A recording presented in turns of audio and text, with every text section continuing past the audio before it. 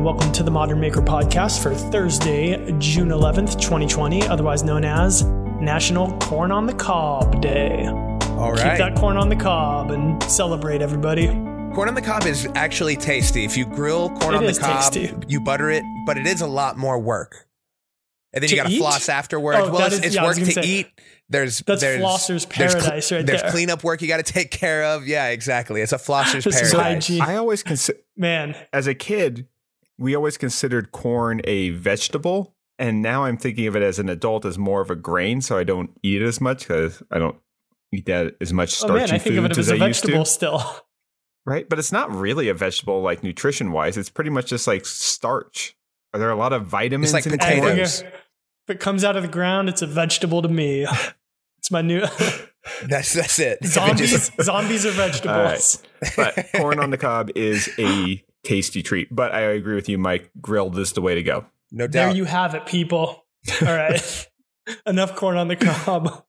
What's going on? What, you been building anything? Anybody? Come on. Well, I'm still working on the bus. Nothing new has changed. So I really want to talk about what you guys are building until I have a good announcement. What do you got, Chris? Nice.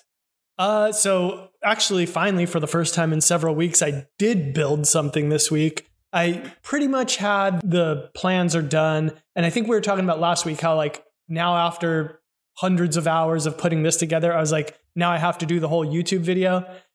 And there's not like a super rush to get it done. So I was like, all right, I need to just like step away from this for a week or something and do something else. So there's a bunch of stuff that we needed to do to organize the shop and that I've been wanting to make some videos on. So by about Wednesday last week, I would say like midway through the day, I felt like, okay, I kind of don't have anything to do for the rest of this week if I'm not working on the plan. So I'm going to get cracking on that stuff. So I started building like this storage thing to organize like all of the tools that I have that are in sustainers. I just wanted to come up with a better way to do it. And then some kind of clamp storage solution as well. Oh, sustainers are those Festool boxes. Yeah, like Festool and a lot of tools come in them now, and they're like all standardized. Okay, so like, you want to be able to put the sustainers away. You're not looking for something to hold the containers. So here's what it is. So here's kind of like the idea of the video is when I first like had the opportunity to like really start organizing my shop, and I think a lot of people do this, is like the first place that your head goes is like, I'll just build like some big thing with like lots of shelves or whatever, and I can just put stuff in it. And so I did that, and I feel like that solves like 75% of your problem. But then what I found was like, so I'll just talk about the sustainers since that's what I already brought up. So I basically built this like big long thing that has 2 sliding drawers where I keep them. And so what always happens is anytime me or Sean needs to use one of those tools, we open it up, we pull out the sustainer, we take it to wherever, or we leave it on the ground in front of the cabinet. We start using the tool. We know that we're probably going to have to get it again in like 4 hours or tomorrow or whatever. So we end up not putting it away because you know that you're going to get it. And it's like just inconvenient enough that it just like sits around and then you end up moving it 10 times throughout the build. And so what I want to do is make it where like all of the sustainers that we go to frequently are where I can get the tool out of it without even having to take the sustainer. So the sustainer just stays in its place. And then that'll be like a very easy place for me to go put the tool back into the sustainer and not be like, oh, do I really want to pack it up or whatever? And, you know, there's only a couple tools that we do that with. And so like if I build it right and organize it in a way where those tools are like on the tops of each column of sustainers, I guess, then like we'll very rarely have to like pull through and take a sustainer with us. And if there's ever a reason that we need to, it's easy enough to just grab it and take it with us. So that's kind of like, I guess it's like going a level deeper on like starting to organize things of like not just being like there's a place for everything to go, but how do I actually use this stuff and what's going to make me work efficiently and like have it where I don't just like pull something out and leave it until the end of a project and then clean everything up. Right on. I like it. It's probably a good idea though, like what you were saying, doing a video in between doing the big plan edit and all of that sort of stuff and the YouTube video for that project. Yeah, for sure. I mean, I'm sure you can relate to it with the bus. Like you're so entrenched in it that like every once in a while you need to like just step away from something. Even like within a video, I think we've talked about this before, but like you'll just like lose like the macro view of it if you're too entrenched in it and you need to just like step away for a day and do something else and then come back to it with fresh eyes. So like I feel like I'm at that point where it's like I need to do something else for a little bit, and then I can like I'll feel motivated to come back and do a really good job with the YouTube edit. Right on. And there's always a million shop projects, so that's perfect. For sure. Yeah, I'm in a similar spot. Like I've been doing a lot of editing. The paver video with those custom pavers with the planters is all done, just getting ready to launch it. I'm not sure when I'm going to launch it. I'm just kind of waiting to see, with everything that's going on in the world, when's a good time. But it's all done, so it'll be out soon. And I was going to get started on editing the table video right away because that's the other big project I was working on. But I was just like, man, it's like the weather's pretty nice right now outside, especially in the evenings out here in Joshua Tree. I'm like, I want to get back and just build something. So I started working on a project that I've been thinking about for quite some time. So I've wanted to make a floating bed. And this is going to get into our discussion for the day, is like how gimmicky is too gimmicky. So I've always wanted to make a platform bed where you can't really see how it's supported. So it literally looks like it's hovering in the air. And for the headboard for it, I've been talking to Advantage Lumber, and they have an offshoot called, I think this is woodslabs.com. Oh, yeah. And they sent me a couple really nice slabs, one of Kumaru, so like double live edge, and so they sent me a Kumaru one to use for the headboard and a white cedar one that's even bigger. So the white cedar one is 2.5 inches thick because it's a softwood and it's got some big checks and splits in it. Oh, so nice. I could use either one, and I haven't really picked. The Kumaru one is like a little more like high end, but it's not quite as wide. It's a narrower tree. So the mattress, I'm using a tufted needle mattress, which is 10 inches thick. So the Kumaru one is only about 18 to 19 inches wide. So there wouldn't be that much of the wood up above the pillows. And the white cedar one is massive. It's like 7 or 8 feet long and about 30 inches wide. So I Googled white cedar because I had never heard of it before. I knew of Western cedar or aromatic cedar, and there's some other type of stuff that I had seen, but this has a really, really, I mean, if you could imagine just by the name, a really, really light color to it. It doesn't have that whole yellow problem that a lot of cedar has, or that purple color. It almost looks like really soft eucalyptus in color. Yeah, it looks really cool just off of what I'm seeing on Google Images. And wood slabs, that place is really cool because you get to actually see the picture of the slab you're buying. It's not just a generic photo of like, all right, here's what species it is. It's like you're looking at the picture of the slab you're buying. Right. So shout out to Wood Slabs. Real quick before we move on, I will say, conversely, I Googled Kumaru slab because I've never heard of that. Nice. It looks kind of like walnut. Yeah, or more like teak in coloring, like a little bit lighter. It's so hard to tell how dark a brown is in a photo sometimes. Especially also with or without finish, because it changes quite a bit. But yeah, it's in that same family, at least visually. A little while back, you got some Kumaru and another tropical hardwood kind of decking material, and we've used that for a few projects. The Kumaru is really nice.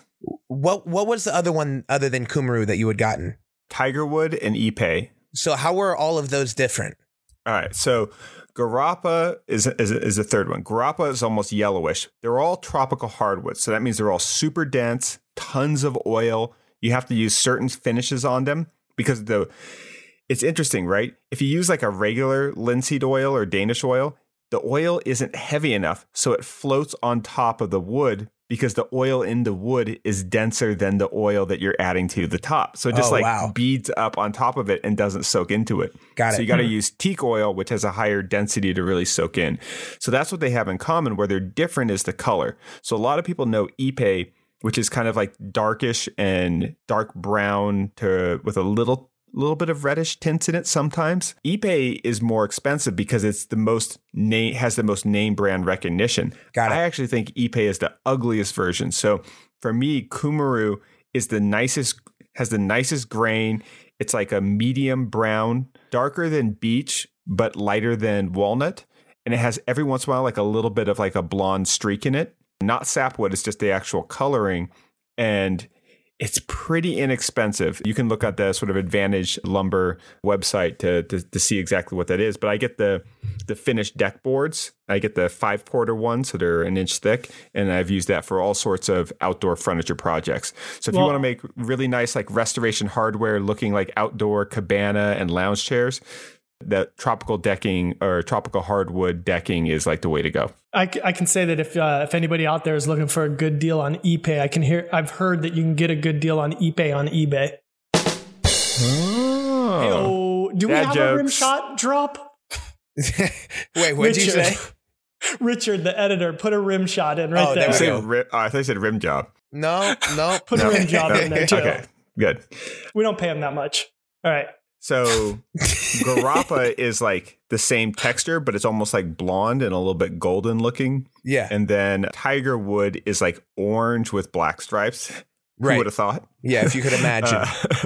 Where to get the name? So Tiger Wood's actually pretty inexpensive. It sounds like it would be like this exotic thing that you get like with like Purple Heart or something like that. That's like super expensive, but it's actually pretty cheap.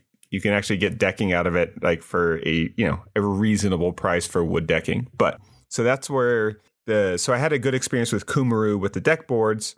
So that's why I considered a slab. I got the 2 slabs because I just wasn't sure which one I wanted to use. And so you're going to be using this for your floating bed. This is like the gimmick of all gimmicks.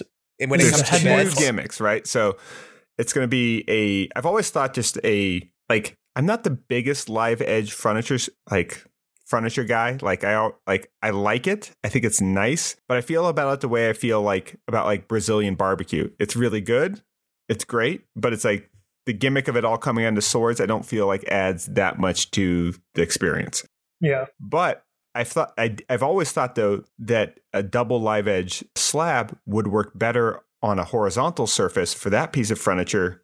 Like I've liked them as like sliding barn doors and stuff like that. Because if it's a table, you don't really get to see it in all of its glory because you're standing and you're looking at it in a foreshortened view. I've always liked it when they're on like a vertical surface, like a piece of art, because it's so graphic. It's nice to see it in that orientation. So I thought a headboard would be a really good usage of it. But so I was thinking, okay, so how do I just want to do this bed? Well, I've seen a few people, I actually saw this a while ago. And somebody actually did a bed where they used magnets to make the whole bed float. And it was like ridiculous amounts of money. It could like fall at any time if it got like moved off. Oh, yes. Yeah, it's got to be using like the same way you have those like alarm clocks or all those gimmicky things that float. It's using the same kind of idea. And they like if you just bump them a little bit, they fall off. Right. So how are you going to do anything on that bed? Like move, whatever. Sleep carefully. For real. So obviously I'm not making a hoverboard bed with jet engines, magnets, or, fishing line holding it from the ceiling. But I want to say, I think if the bed is relatively low to the ground, I think there's ways to hide the legs. Oh, for sure. So that if you're just standing there or even sitting at a desk far away from on the other side of the room, it, for all intents and purposes, appears to be floating. Mm-hmm. So I've been thinking about this for a while and it's just been figuring out, okay, how do I actually want to do the floating part? So at first, my first idea was just to make the thinnest steel platform possible, right? So the mattress just fits right on the steel platform, just like 1-inch tube steel and then some sort of slats in between. And then put the legs just so as far as I can into the center so that not so far that if you sit on the edge, it tips over. But just so that if you're standing up and looking down, the edge of the bed hides the legs. And so you see floor underneath it and it appears to be floating. Mm-hmm. Sketched it up and I'm just like, and then I actually like mocked it up with some plywood and saw like with a plywood platform, how far I could put the legs in before it starts to tip and then sort of adjusted in my mind for the added weight of the bed itself. And it wasn't very far. So I was like, all right. Okay. So I have to figure out some sort of structural trick so that the bed won't tip if you sit on the edge, especially multiple people doing activities. Yep. So I thought, okay, well, if I'm going to do this headboard thing, I can hide some steel behind the headboard and tie it into the studs of the wall. The minute I make that move, then it's about how do I structural. Right. Then it's like, how do I make this really rigid structure that also doesn't cover up the slab, right? I don't want to have it like, steel showing through the slab. So I want to keep the steel as hidden as possible. So I have these sort of two things that I'm trying to achieve.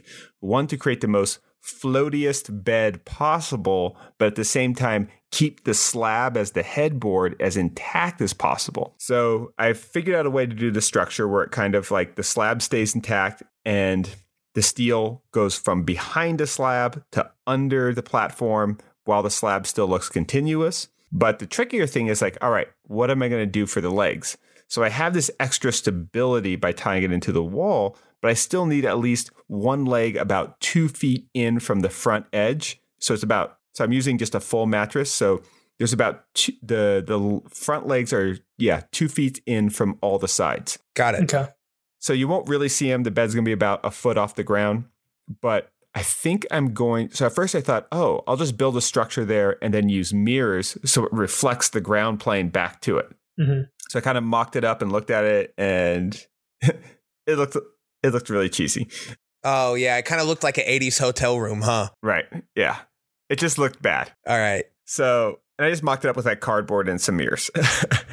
So then I thought, I'm going to use clear acrylic. So I ordered some 1.5-inch thick acrylic, 12 inches high, and a 24-inch long piece of it. And then I got the polish so I can polish the ends of it. I'm going to probably put like a 1/8 inch radius on it with the router. So it's like rounded so you don't see that sharp, crisp edge. And then I got this like rubbing compound and polish so I can get it all perfectly optically clear. Nice. So that will be the one leg. So if you're standing, you won't see the acrylic at all. But if you're sitting, you're a little bit lower so you can see farther underneath it. You might see a little bit. And that's where hopefully the acrylic will just in those shadows, because it has an overhang, will just be masked enough to make it for a moment to appear to be floating. So the verdict needs to be gimmicky or not too gimmicky. Yeah. I say that's not too gimmicky. Yeah, I do like it. The thing that I think you're going to get flack for almost more than anything is like, cool bed. I could make anything sturdy if I tied it into the 2x4s behind the wall or something like that. But I like the idea. I think it's like a fun switch.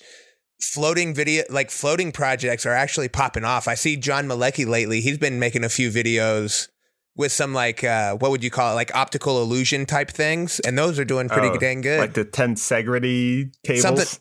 Yeah, I think something like that. Yeah, well, the good thing about making a bed video when you're anticipating negative comments is it's such a good segue from mom and dad jokes. Like they're just locked and loaded for anyone coming at you. So, like what? Wait till he gets them. You'll have to wait and see, Mike. Oh, okay. Why don't you go ahead and troll them? So like something. So like if a comment is, so like if there's a comment that's like, no way that bed will hold up or be strong enough. You're like, well, it worked fine with. Yeah, I got your dad last night. Gross, Chris. You gotta go. So yeah, it's a little gimmicky, but so I'm always torn on these things because it would be like the kind of bed. It's gonna be the guest room bed for the new house that I'm building for myself, and so I think gimmicky for the guest room is like a little bit cool because like if you have a guest, it's like now they have a reason to be like, check it out, people. Like, look at where I'm staying tonight. This is awesome. I slept on the floating bed. Right. Are you going to put LEDs underneath? No. Oh. Like, I'm gimmicky. I'm not Mike Clifford gimmicky. Love you, Mike. Hey, Mike knows what the internet wants. Dude, the internet wants LEDs, dude. All right. And one of the things that I just saw that like made me more excited about it is I just saw a picture of the new table he's doing where it's like the concrete and the wood and then the acrylic in between. Really well done. Like when I first saw it, I was like, I almost thought it was like something that like Concrete Pig did. But yeah, so it's all out of love, Mike. I think you're awesome. And Mike's killing the game. Yeah, so I think it's a cool project, man. I like that you're getting away with only using the acrylic on the front feet because I'm curious, how much does not a Kumru slab, but an acrylic slab cost? What do those run? Yes. So 1.5 thick. I'm looking it up right now. 1.5 thick, 12 inches by 24. And I got it from Ede Plastics. Okay. Are we taking guesses? What's going on? I'm going to say like 250. For 12 by 24? 12 by 24 by 1.5 inch. Oh, no. Sorry. 1.25 inches thick. Okay. I'm going $89. $95. Like reasonable. Pretty close. Not I terrible. think I win both showcases, according to how You're close right. I guessed. Yeah. Okay, so yeah. My verdict, I don't even have any more questions. It is not too gimmicky. I'm excited to see it. It's going to be high risk of corniness, mixing like wood slabs and acrylic. But if you can pull it off, it's going to be sweet. But yeah, it's a risky move. It's risky. I also say, oh, go ahead. No, it's like, it's on the fringe of my own taste. Yeah. Well, it's that idea of like when wood slabs go too far, the thing looks too rustic. And when acrylic and plastic and resin goes too far, it looks like just not rustic enough. Yeah. They have opposite extremes. Yeah. And so them together, it doesn't even seem like Ben's finding that super thin sliver of the Venn diagram. Right. That's what it is. That's the way to put it. Yeah. Yeah. So, okay, here's a question then. What to date has been your gimmickiest project, would you say? And then Mike, what do you got? What's your gimmickiest? Okay. That's a good question. I'm going to have to look back. I'll say my modern picnic table. That wasn't gimmick. I know it's not a gimmick. That's a joke. Yeah, someone did. A lot of people have been building it. It gets built all the time. People love that picnic table, man. All right, Mike, most gimmicky. For you or for me? For you. I'm kidding.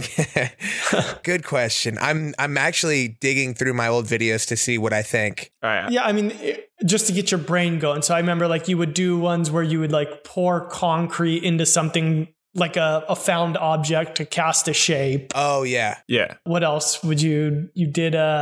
Well, here's what I think is gimmicky, right? Like I'm interested in your guys' criteria for gimmicky. Because like the found object into a concrete thing, I almost think is like, it's gimmicky, but it's also so easy that it's like low hanging fruit. Like when I think of something gimmicky, I think it's that like where you know what? It's like flaming shots. Like if you go to the bar and they're like, oh, you know, you could take a shot of Fireball or a shot of whiskey, or like, you know what? I want a flaming Sambuca shot, right? Where it's like the lighting of it brings a lot of attention and it's not necessarily making the thing better. And it's a lot more work to do. Yeah. Mm-hmm. Okay. So in that respect, I think my most gimmicky project is the white concrete river table. But that was classy though, too. It is swaggy also. So I think that is what you need to be able to do with the bed, is make something that is a complete gimmick. Like the concrete river table is a gimmick on gimmick on gimmick, but it looks so sweet. So if you can do that with the bed, I'll be really impressed. Mm-hmm. Not to like hype myself up there or give myself any kind of undue credit. Yeah, I think like my most gimmicky is probably, I would think it is like the wood-fired hot tub or something like that. Yeah. You know what I mean? Because it's like, it's to me, it's gimmicky because, you know, that's as clickbaity as I feel like I've gotten, where it's just like, I know that people would want to see how it works and be kind of interested. And I know very few people will ever build it. Right. So to me, that's like where when I'm sure I'm unintentionally gimmicky to a lot of people all the time, which is totally fine. But the only times where I said like, oh, that's gimmicky and let's do it was like, it's been a few times, but like I'd say probably like 1 out of 20 projects. I'm like, oh, that's a lot of work. It's kind of silly. Not super practical, but it's like kind of got something weird and funky about it that's like people will like. Wood-fired hot tub was definitely gimmicky. Nice. I would say I've got the crayon inlay stuff is gimmicky for sure. 100%. Yeah. The Lego inlaid river. Basically, anytime I inlay something into something, it's a gimmick, I guess. The splintered epoxy thing, I guess, would be kind of gimmicky. The epoxy locking joints is kind of gimmicky, but then kind of not because like they're just so practical, Chris. That's right. Because you were like, it wasn't gimmicky because you weren't doing it for that. It was like you saw that there was interest in these things, and then you like it was more like a technical problem solving thing. Oh yeah, it was kind of a would it work? Right. I wanted to see if it would work, and then like if it did work, like you could do it very discreetly if you wanted to basically just fix joints that weren't good or whatever, or you could use it as an aesthetic. I do have a couple of very gimmicky projects like that I've got written on my whiteboard to do someday, but I don't want to say them yet. If you ever need to really stoop low for views, when I need to really dig down and just get them views. Give us a hint. Give us a little taste. Okay, they're very very literal kind of projects. Yeah. Okay. I'll say no more. So like a river table where it's a terrarium with a river. Where I just like throw it in a river. Yeah. I build it in a river. Well, all right. I think gimmick is normally a pejorative term. Like, I mean, there's like a slight negative to it, but there's also obviously as content creators, there's a certain functionality in novelty, right? Where it's, people, they're not coming to me for my expert welding, unfortunately. So there is like a motivation to occasionally dabble in the gimmicky arts, so to speak. But there's also something I think for me, it's the fine line is like how much I do it and then how much do I want to repeat it? I think is like the question that I'll always sort of struggle with, right? So, one of the things that I think, the kintsugi stuff, I think it was an interesting example of, because I did a couple projects early and I still really liked the idea and I didn't really feel like I like nailed it. Like I didn't get the project right, but I didn't want to do another one because it felt like, oh, I can't be stuck on this like same kind of random idea. Yeah. Yeah. And I feel like some people get really caught up in like Shoshugiban or like one of these techniques that they know it's like really amazing and they just keep using it until they find like the perfect way to use it that really pops off. So it's hard to judge these things in real time because you don't know whether or not you're like hopelessly pursuing something that's just novel that isn't worth, 8 different projects on, or it's a really clever idea and you just haven't found the right use case for it yet. Yeah, I would say that so gimmicks when it comes to like making videos, I'm totally fine with it because that's like kind of the whole point of making video. They're mostly to entertain. So like you want to do things that are going to attract people's attention and get them to want to watch that video or whatever. I can't think of any like product off the top of my head, but like, is there any tools that you guys can think of that are gimmicks? Like that's when I'd start to be like, okay, this is kind of dumb, where it's like making it look like it's solving this problem that doesn't actually exist or something. The Bowflex. The Bowflex? Is that a workout thing? I always think of like fitness equipment when I think of gimmicks, right? Like yeah, actually the first thing I always think of is a Reebok pump. Oh, even though I like pumps. You know cool, what? But that's always like the go-to example. That's like one of the classic gold standards of gimmicks, the quintessential right? The idea of it resonates in your head, where like you could imagine rather than having to tie your shoes tight, like just inflating them with air until they're perfectly that extra snug. Support. But it didn't actually work that well, and they always ended up like leaking. And but they're cool. Yeah, that's a gimmick. I mean, remember the shoes when you walk, they would light up? Yeah. That's some gimmick. These things are still cooking, man. Kids still wear those. Yeah, that kind of stuff I feel like. Is there a tool example you guys can think of? I don't think so. I don't think like the woodworking audience in particular is very gimmicky outside of river tables. No offense. But like, I think everyone... I think it's because the interest in the subject matter, maybe like you actually have to do it. So, I don't know. Yeah. I mean, what about like shop aprons? I don't personally wear one, but sometimes I'm like, it would be nice to have a bunch of pockets that I could throw stuff into right now. Yeah. It's the cargo pants of the workshop. Yeah. And then there's those things like a pocket hole jig at heart is so gimmicky. But it actually works. It's so practical. And that's I was about to say, and so that's the thing with a lot of the woodworking tools, especially. I'm really racking my head trying to think of things where I've used it and I've just been like, this is so unnecessary, or like it just doesn't work. But all the crappy gimmicks don't actually work. And I think most of the time it's like stuff that, even if it is that, it's like, well, I could see somebody wanting this, but I'm just not that person. Pocket holes are not a gimmick. They're just like the microwave of woodworking. Yes. Right? Yeah. It's just like faster and more convenient. Is it the absolute best way to reheat a meal? No, but relative to the amount of time that it takes to heating it up in the oven, pretty efficient. And comparing it to like the other options for certain situations is great. Yeah. But there's not, but what is like, you remember that one thing called the slap chop?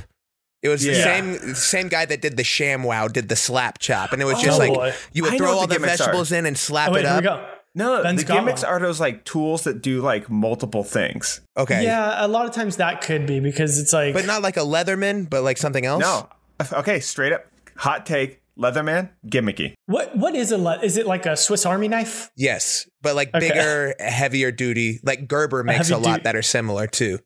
Right. Okay. So I think there might be models of Leatherman that are great. Like I like the SOG knives, their plier tools a little bit better. They have one that is just the pliers, a knife, and a screwdriver. Oh, I got one.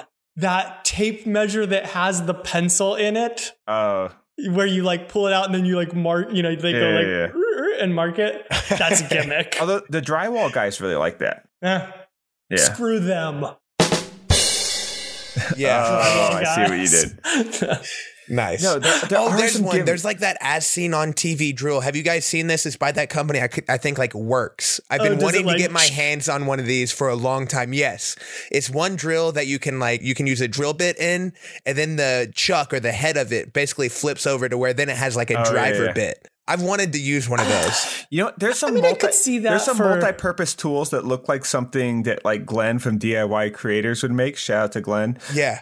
That like where it's like one tool, it's like a table saw and a radial arm saw and a lathe and a thickness planer. You just have to like transform it, or like those like single tool entire workshop like shopsmith kind of things. Yeah. That used to. Those are kind of gimmicky. I mean, I love Ryobi. They've been like my longest sponsor. But if any tool companies, and I've told them to this, if any tool company is guilty of some gimmicks, it's them. Yeah, but hey, they swing. At least they swing. Yeah, they go for it. But I don't know if we need any more 18-volt powered floating hot tub speakers with LED lights in them. No, I still have that in the box. Yeah, well, I just never took it out. You just need a pull. Ryobi makes a bunch of crazy stuff for it, though. They make like 18 different vacuums, like all kinds of stuff. Straight up, though, the newest one, like the glue gun was like the first one where I was just like, yes, this is like, I use that glue gun all the time. And then like the Porta Band, I was like, thank you. Those are good 18 volt. Band. Yeah. But so I think it's like, it's you just don't want to indulge it. You don't want to take, like, a gimmick is a great appetizer. It's not what you want to be eating as like 90% of your diet. Right. That makes me think of like kind of like carving discs as well. Right. It was like the other day we had those like weird potato meatball things that were deep fried and amazing. And it's like, it was really nice because it was like really far away from our normal, pretty healthy Maker Ranch diet. Right. But for that one day that month, like, it was nice to have something a little bit novel and fun, but shouldn't be your go-to routine. Totally. All right. One gimmick that I love. This is not even a gimmick, but when you go to Home Depot and you buy pencils, you can buy a pencil that has a pencil sharpener that you put into a drill, and it'll sharpen a pencil in like a quarter of a second. I like that.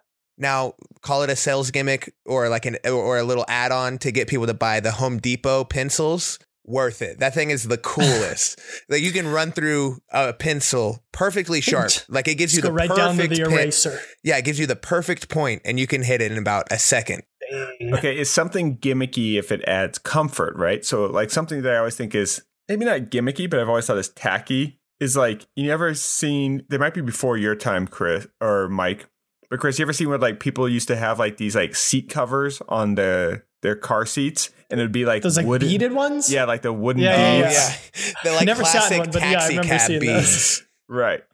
That's gimmicky. But like apparently it allows more airflow, and they don't get like as like stuck to the cushions and stuff like that. Oh, not bad. That actually does make sense. I thought it was so it could like kind of massage your back with those little wooden balls. That too. Just roll around on them. But you don't get so swampy. Just like rub around like a bear on it. Yeah. So I think that when you get like take yourself too seriously and don't even indulge in any of this sort of the gimmickry end of the spectrum, you can like avoid some ideas that would actually be really good because you're just like, no, that's unproven, or that seems like kind of sloppy. Yeah. But you also just don't want to be the person that's all, that's all you're about. I remember I had a friend whose friend had this idea that he would always make fun of him because he thought it was very gimmicky. I didn't know the friend of the friend, but the idea was for painters, for the paint roller, that on the back of it would be the paint can opener thing. And he thought that was like $1 billion idea. Okay, so it's just gonna get in the way the whole time. Here's something. Did you ever seen those like painter knives? It looks like a putty knife, but it has like the half circle cut in the side. Yeah, I have seen. You know what that circle's for? It's for scraping off the paint roller, for scraping the excess that's a good idea. paint that's all soaked into that back into the bucket. Squeegeing it out. Yeah. Oh, duh. That makes perfect sense now. I saw like a video of that and I felt so dumb. I've seen people do it now that you even said it. Just never registered. Yeah. How come you use a paint roller like that? Like you'll roll on paint and you'll get like two little stripes up and then you can't get any more out of it. But then when you go to your sink to clean it out, the paint will come out of it for like 10 years. Yeah. Yeah. That doesn't make sense. Well, you just got to start using one of these putty knives. Wait, wasn't that a thing? I don't know if this is a gimmick or not either because I don't do enough painting. But remember there was like a paint roller where like it had a tube that like would like feed paint in from the inside of it? It was like a Wagner thing back in the day. I think they gave up on those. I feel like I don't see that anymore. Probably because they were terrible.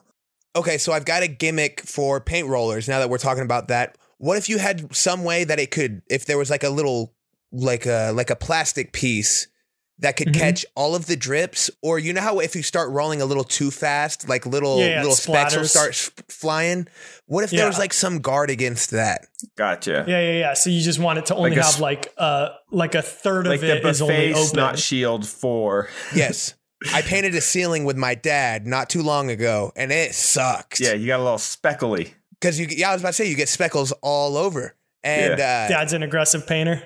No, I'm the aggressive painter. Let's roll this fast. I'm the aggressive everything. Gary Montgomery's got that old school technique and skills. Yeah. Just general slow and steady, boy. I was about to say general patience that I lack. But yeah, I think maybe if there's a gimmick for the paint world, I don't think it's the paint can opener on a roller. No, but if there's a splash guard, that too. Yeah, just one pre-painted drywall. There you go.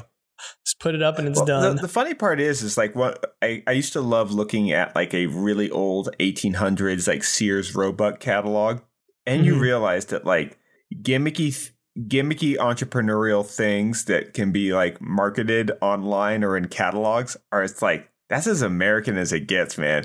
We've been like trying to come up with like the slap chop or whatever version of snake oil for like the longest time. So there's a certain part of me that kind of like really, really digs it. Also, there's like a fun part where like, have you ever seen like the sewing machines where you have the foot pedal? Yeah. Like that almost seems gimmicky now, but it was so. Wait, isn't that how they all are? No, like the foot pedal, we actually pump it.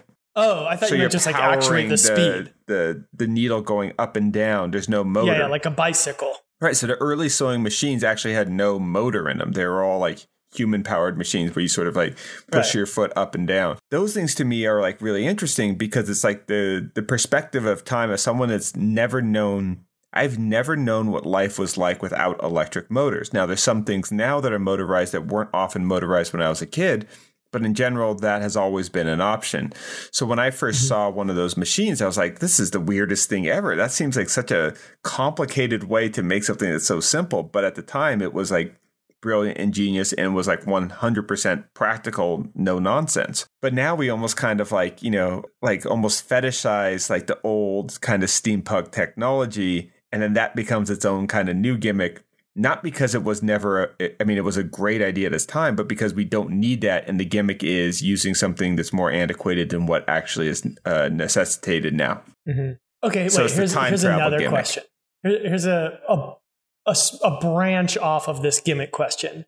This might be hard to answer. I don't really have one in my head, but can you think of a tool that's like fairly commonplace now that will become antiquated in like 20 years or something like that? So one that I always think of that would be kind of the opposite of this. If you went back in time, what's it called? Like a reciprocating arm saw? Yeah, radial arm saw. Radial arm saw. Yeah. Those were like super, like I think those were at a time more prevalent than like table saws. Right. Yes. And I think it was just that they were so dangerous. So the question and that's why they went out of fashion. Which tool is an endangered species? Yeah. Yes. Okay, so the radial arm saws, listen, I've got the answer on this. I took some time and thought about it, had a couple conversations. I feel like radial arm saws are definitely superior, but the problem is it's just gimmicks and marketing. It's a big machine. Well, it's a big machine and it's not portable. So, of course, once they invented like a miter saw, especially like a sliding miter saw that you can take to a job site, that you can take into the room with you if you're cutting some trim, all that, marketing and just the market. Just buying options change. But I still feel like the radial arm saw, if all you're wanting to do is cutting a square board to length, there can't be a better tool. Once you dial it into straight and square, it's got to be so reliable. And you normally have them set up to where you just have crazy in-feed and out-feed on each side that if it just seems like the perfect tool. But it's all just like, I was doing like, it's dangerous. Don't use them. But nobody was cutting fingers off. If people were cutting fingers off that often, then there would have been a big push about like getting rid of them. But nobody cared about getting rid of them until they came up with a miter saw. Well, here's like what it might be. And these might be two different tools. But okay, so first off, like I would love to have one, especially if I made like a ton of cabinetry. Yeah. I would just have one in that had a dado stack in it that was the size of plywood and just be like, there's my dado. Cool. Like anytime. Yeah, that'd be so awesome. But I think what it was, and so this, again, it might be a different tool, was they actually made them where the blade could turn 90 degrees. Right. And so then you used it to rip cut also. And I think that's where it got very dangerous. Yeah, that sounds like a terrible idea. Just shooting missiles through the wall of your garage. Because you have no riving knife. It's like an upside down table saw where like instead of the most of the blade being under the table, it's over the table. Yeah. Oh Lord. Okay. So that's a bad idea. All right. I do not support that. Only cross cut. Here's an interesting category. Now, that's a gimmick that does not work. Here's an interesting question that I think for me, it shows a genre of gimmicks. So would you rather have for a compound miter saw, and this is more of a Mike question, would you rather have one where it only cuts at 90 degrees, but it's always perfect at 90 degrees, with the full extension of the arm, right? So yes, that one. Right? Or one that you can adjust, but you always have to like double check and then tighten and then hold the square up to it and that. So you can have flexibility. Yeah. Man, to me, I want the one that just cuts perfect 90. Make me a tool that does cross cuts that only at 90 degrees that is always perfect. See, this is what I want. I want a piece of garbage, crappy, cheap chop saw that I could care less about. That I could set to 90 degrees, 45, 15, 10, whatever. That way, if I'm cutting trim or baseboards or something weird like that, and I just need to cut a bunch of stuff and it doesn't matter if it's perfect or not, then I can just throw that around a job site. That can just be the tool that I don't care about. And then the tool that I actually care about and set up nicely and everything like that, make it a radial arm saw. Mark my words, I'm doing only 90 degrees. Dude. Yes. I mean, Sean and I get the question all the time about why don't we have a miter saw in our workshop? Oh, I bet. And like, I just don't really have it. Like that was like the one tool that I bought early that I was like, I don't feel like I need this. I'm like just using this for rough cross cutting stuff. Anytime I'm doing something precisely, I always end up on the table saw anyway. So why even have this? Like I can just be cross cutting with a circular saw or a jigsaw or anything. Yeah. And the miter saw is just like that tool, or at least in my experience, where it doesn't matter if you set it up straight at the beginning of the day, somehow you are not cutting square by the end of it. A fly lands on it. Yeah. There's something that happens to where like it'll go out of square one direction at the start of the day, and then you'll be working and realize it's out of square in another direction later on in the day. I don't know how I don't know. I just had a lot of bad experiences with them. I try and avoid them as often as I can. I just like using a speed square and a circular saw now most of the time. And for the love of God, like anything where you have to adjust an angle, make positive stops at 90, 45, 15, and 30. Like 22 and a half. This idea that you're like, let me just line up this thing and then tighten a screw on a machine that vibrates. Like, no. Not happening. Nope. I got one that could become antiquated. Although this could get into legal stuff, not from our perspective, but that why it might. So to me, like I can't really think. I'm sure there's a scenario where you would, but using a biscuit joiner instead of like a domino, other than like the price, must obviously. Be nice, rich guy. No, well, that's what I'm saying. So, way to flex. Domino is probably... Yeah, dude, it's only like $1,200. You go pick up new dominoes in your Rolls Royce? Yeah, and honestly, if you're going to spend $1,200, you might as well just spend $1,500 and get the XL, right? Yeah. Well, I take my Ferrari. Yeah. But anyway, so that's why I said it might get into a legal issue, is that I'm pretty sure that like if maybe there's a patent that they have on it, and if that patent wore out and all of a sudden Ryobi and DeWalt and everybody and their brother was making a domino, I'm sure they'd pretty quickly become $250 for one of them. Oh, yeah. And then that could make the biscuit obsolete. I don't know. Maybe there's a reason that you would use a biscuit instead of it still, but like I've in, I don't know, 10 years of woodworking have never used a biscuit. I've used a biscuit joiner a few times. Like they're great. Could you have used a domino in that scenario? Yes. No, because it was a 3/4 inch. Like how thick are the dominoes? They make them in all different sizes. The smallest ones are like 4 millimeters thick, so they're very small. Yeah, I always just used biscuits when I was like joining 3/4 inch thick boards and just wanted to keep them in plane. It's all actually always been like a pretty easy tool for how cheap it is, and yeah, for like splicing any boards together for a tabletop, it's always been. I've always been a dowel jig man myself. That's right. It seems like that's the accessible move. You already got a drill, hopefully, if you're building stuff. Yeah. Like, I don't know what you're building if you don't have a drill, so. I'm a hammer man. I'm a hammer and nails type of guy.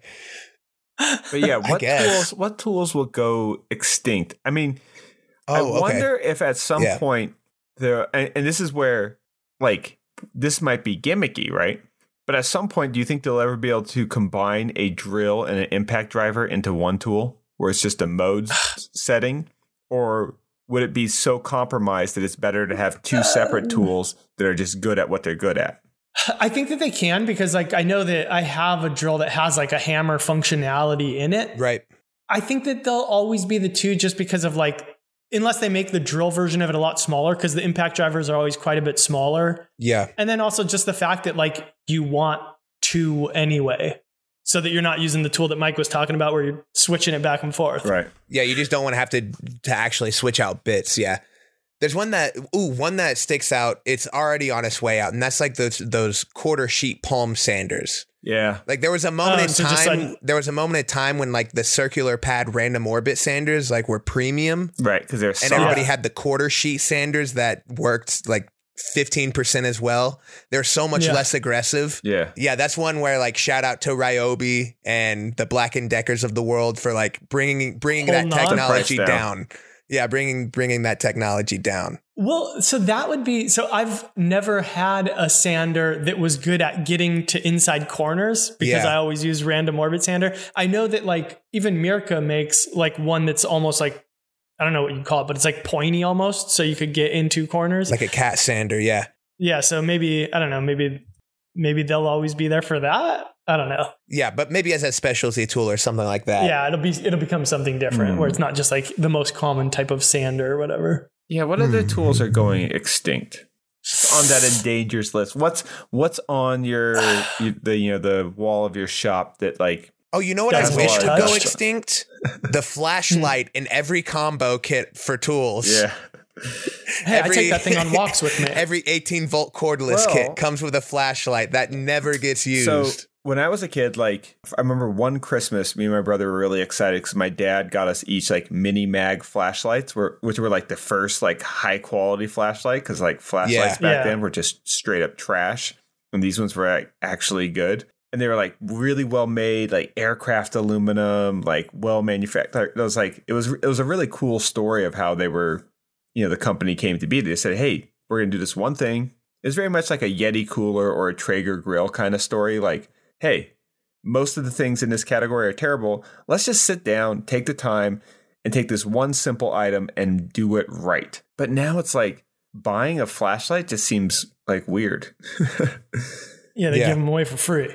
Exactly. You get them all for free as swag. And plus, you just have your phone. It's like watches. Yeah, everybody checks the time with their phone. Right. So it's not so much that they went extinct, but they got like inflated into like relative meaninglessness. Yeah. Yeah. Now, here's not something that's going away, but something that I'm noticing the quality go up even amongst all the budget brands that Home Depot and Lowe's is selling is like table saws.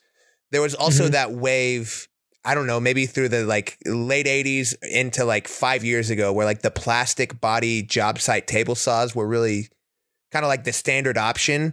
Mm-hmm. And then there was like the level up where it was like a similar sized body, but it kind of like had what looked like a roll cage on a truck, you know? Yeah. And they're just like way more sturdy, usually have a lot better base. I was looking at Home Depot the other day and they didn't even have that whole like plastic body option anymore. I'm sure you can get them at like Harbor Freight and things like that. But I think manufacturers now are just like, I don't know if it's pressure from the retailers or I don't know where the pressure is coming from. It's cool. Like the lowest tier table saw is getting a lot better than what it was a while ago. It's a little bit more expensive, but way, way better in terms of quality, it looks like. So there's an observation. I don't know what it's worth. It's worth something. I'm trying to think extinct, though. Yeah, like what's a tool that like could really use improvement? Yeah. Because like most things are pretty good. It's very rare. I'm like, this tool sucks. What about an automatic chisel that perfectly cut? Here's something, right? When you think of like old cell phones, right? And you think of like from like Wall Street or Saved by the Bell, the giant brick, right? Yeah. And then through technology, we miniaturized them. And now if you look at like the history of impact drivers, they've gotten, they've kept the power, but they've gotten smaller and smaller and smaller, which is great because they get into tighter and tighter spaces. So eventually they'll hit the point of diminishing returns where they're like really just the handle and the driver head and like super powerful and the battery's really small and fits inside of it and all of that. So there's some things where it's like, it's not that our old impact drivers may still work. They'll just be so much bigger that ergonomically we just have such a better option. We would never choose to use them, even if they had plenty of life left in them. I always think of, this is related to that, but digital cameras having this same thing where like they kept getting smaller and smaller and smaller to the point where it's like, well, you don't want it to be that small because like you still need the ergonomics of it. Right. So it's like there is kind of like this, there's this cap that like technology can push through, but that doesn't make sense to push through. There's a great Saturday Night Live Will Ferrell skit where he pulls out his little tiny flip phone. Where that like the manager at like the hoity-toity clothing store. Solid. Awesome. So what are you guys obsessed with? Other than a bunch of gimmicky stuff. Reebok pumps, baby. Yeah. Mike, what do you got? Oh man, I actually don't have something off the top. I'm thinking hard. What about you guys? I've got a new album that I've been listening to a bunch this past week, which I want to make sure I say the guy's name right because Christian Lee Hutton? I want to say it's Hutton. The album is called Beginners. It's like very mellow, which is odd because like that maybe is not the best thing to listen to while I'm building, but that's like what I've been listening to a lot this week. Mellow, acoustic, like sounds very like simplified and stripped down when you first listen to it. But when you actually like pay more attention to it, the guitaring is actually like pretty complex. It doesn't sound like Elliott Smith. And I don't know if you guys are that familiar with Elliott Smith, but that was like always one of my favorite artists. And he was kind of the same way where it was like very stripped down, minimal music, but like the guitar playing was like very difficult. Like, it wasn't just a dude strumming an acoustic guitar. So it kind of has that same feeling to me. Very good lyrics, good melodies. So Christian Lee Hutton, I'm pretty sure, album's called Beginners. Highly recommend. Nice. Okay, I'm going to shout out Anna White. She did a small DIY greenhouse, and that is like the title of the video that she made. But it's what I was going for whenever I built a greenhouse not too long ago in terms of the general size, shape. I really like the way she built everything. She really built it in a way that is classic Anna White, where the materials go as far as they can, where like the wood on the walls help reinforce and create shelving, and it's just a lot going on with it. It's a really cool mix of raw wood and polycarbonate as well. I think, Ben, you would kind of dig it. So yeah, that's somebody that definitely doesn't need a shout out. Anna White is the godmother, not the godfather, but she killed it again. So shout out. Nice. My shout out will be to Mike Clifford, Industrial Maker. Check out his building renovation project and that really cool concrete and wood table he just did. Awesome. All right, guys. Well, thanks a ton for listening. This has been the Modern Maker Podcast. And if you want to give us an idea of something we should talk about, ask us a question you think we should answer, or just, I don't know, maybe want to say Chris, I love your crayon tables. Or Ben, I love the way you turn everyday items into concrete lighting projects. The way you make gimmicks. That's what I was going to say. I love the way you take everyday items and turn them into concrete lighting projects. Yeah. You can do that. You can find Ben. He's at Benjamin Ueda. Chris is at 4 Eyes Furniture. And me, Mike, I'm at Modern Builds. I'm in the middle of renovating a bus into a tiny house, so catch up. I got an Instagram highlight if you want to see it. But thanks everybody for listening. We really do appreciate it. The reviews always help the show. Otherwise, we'll hang out and chat next week. Bye, everybody. Later. Bye.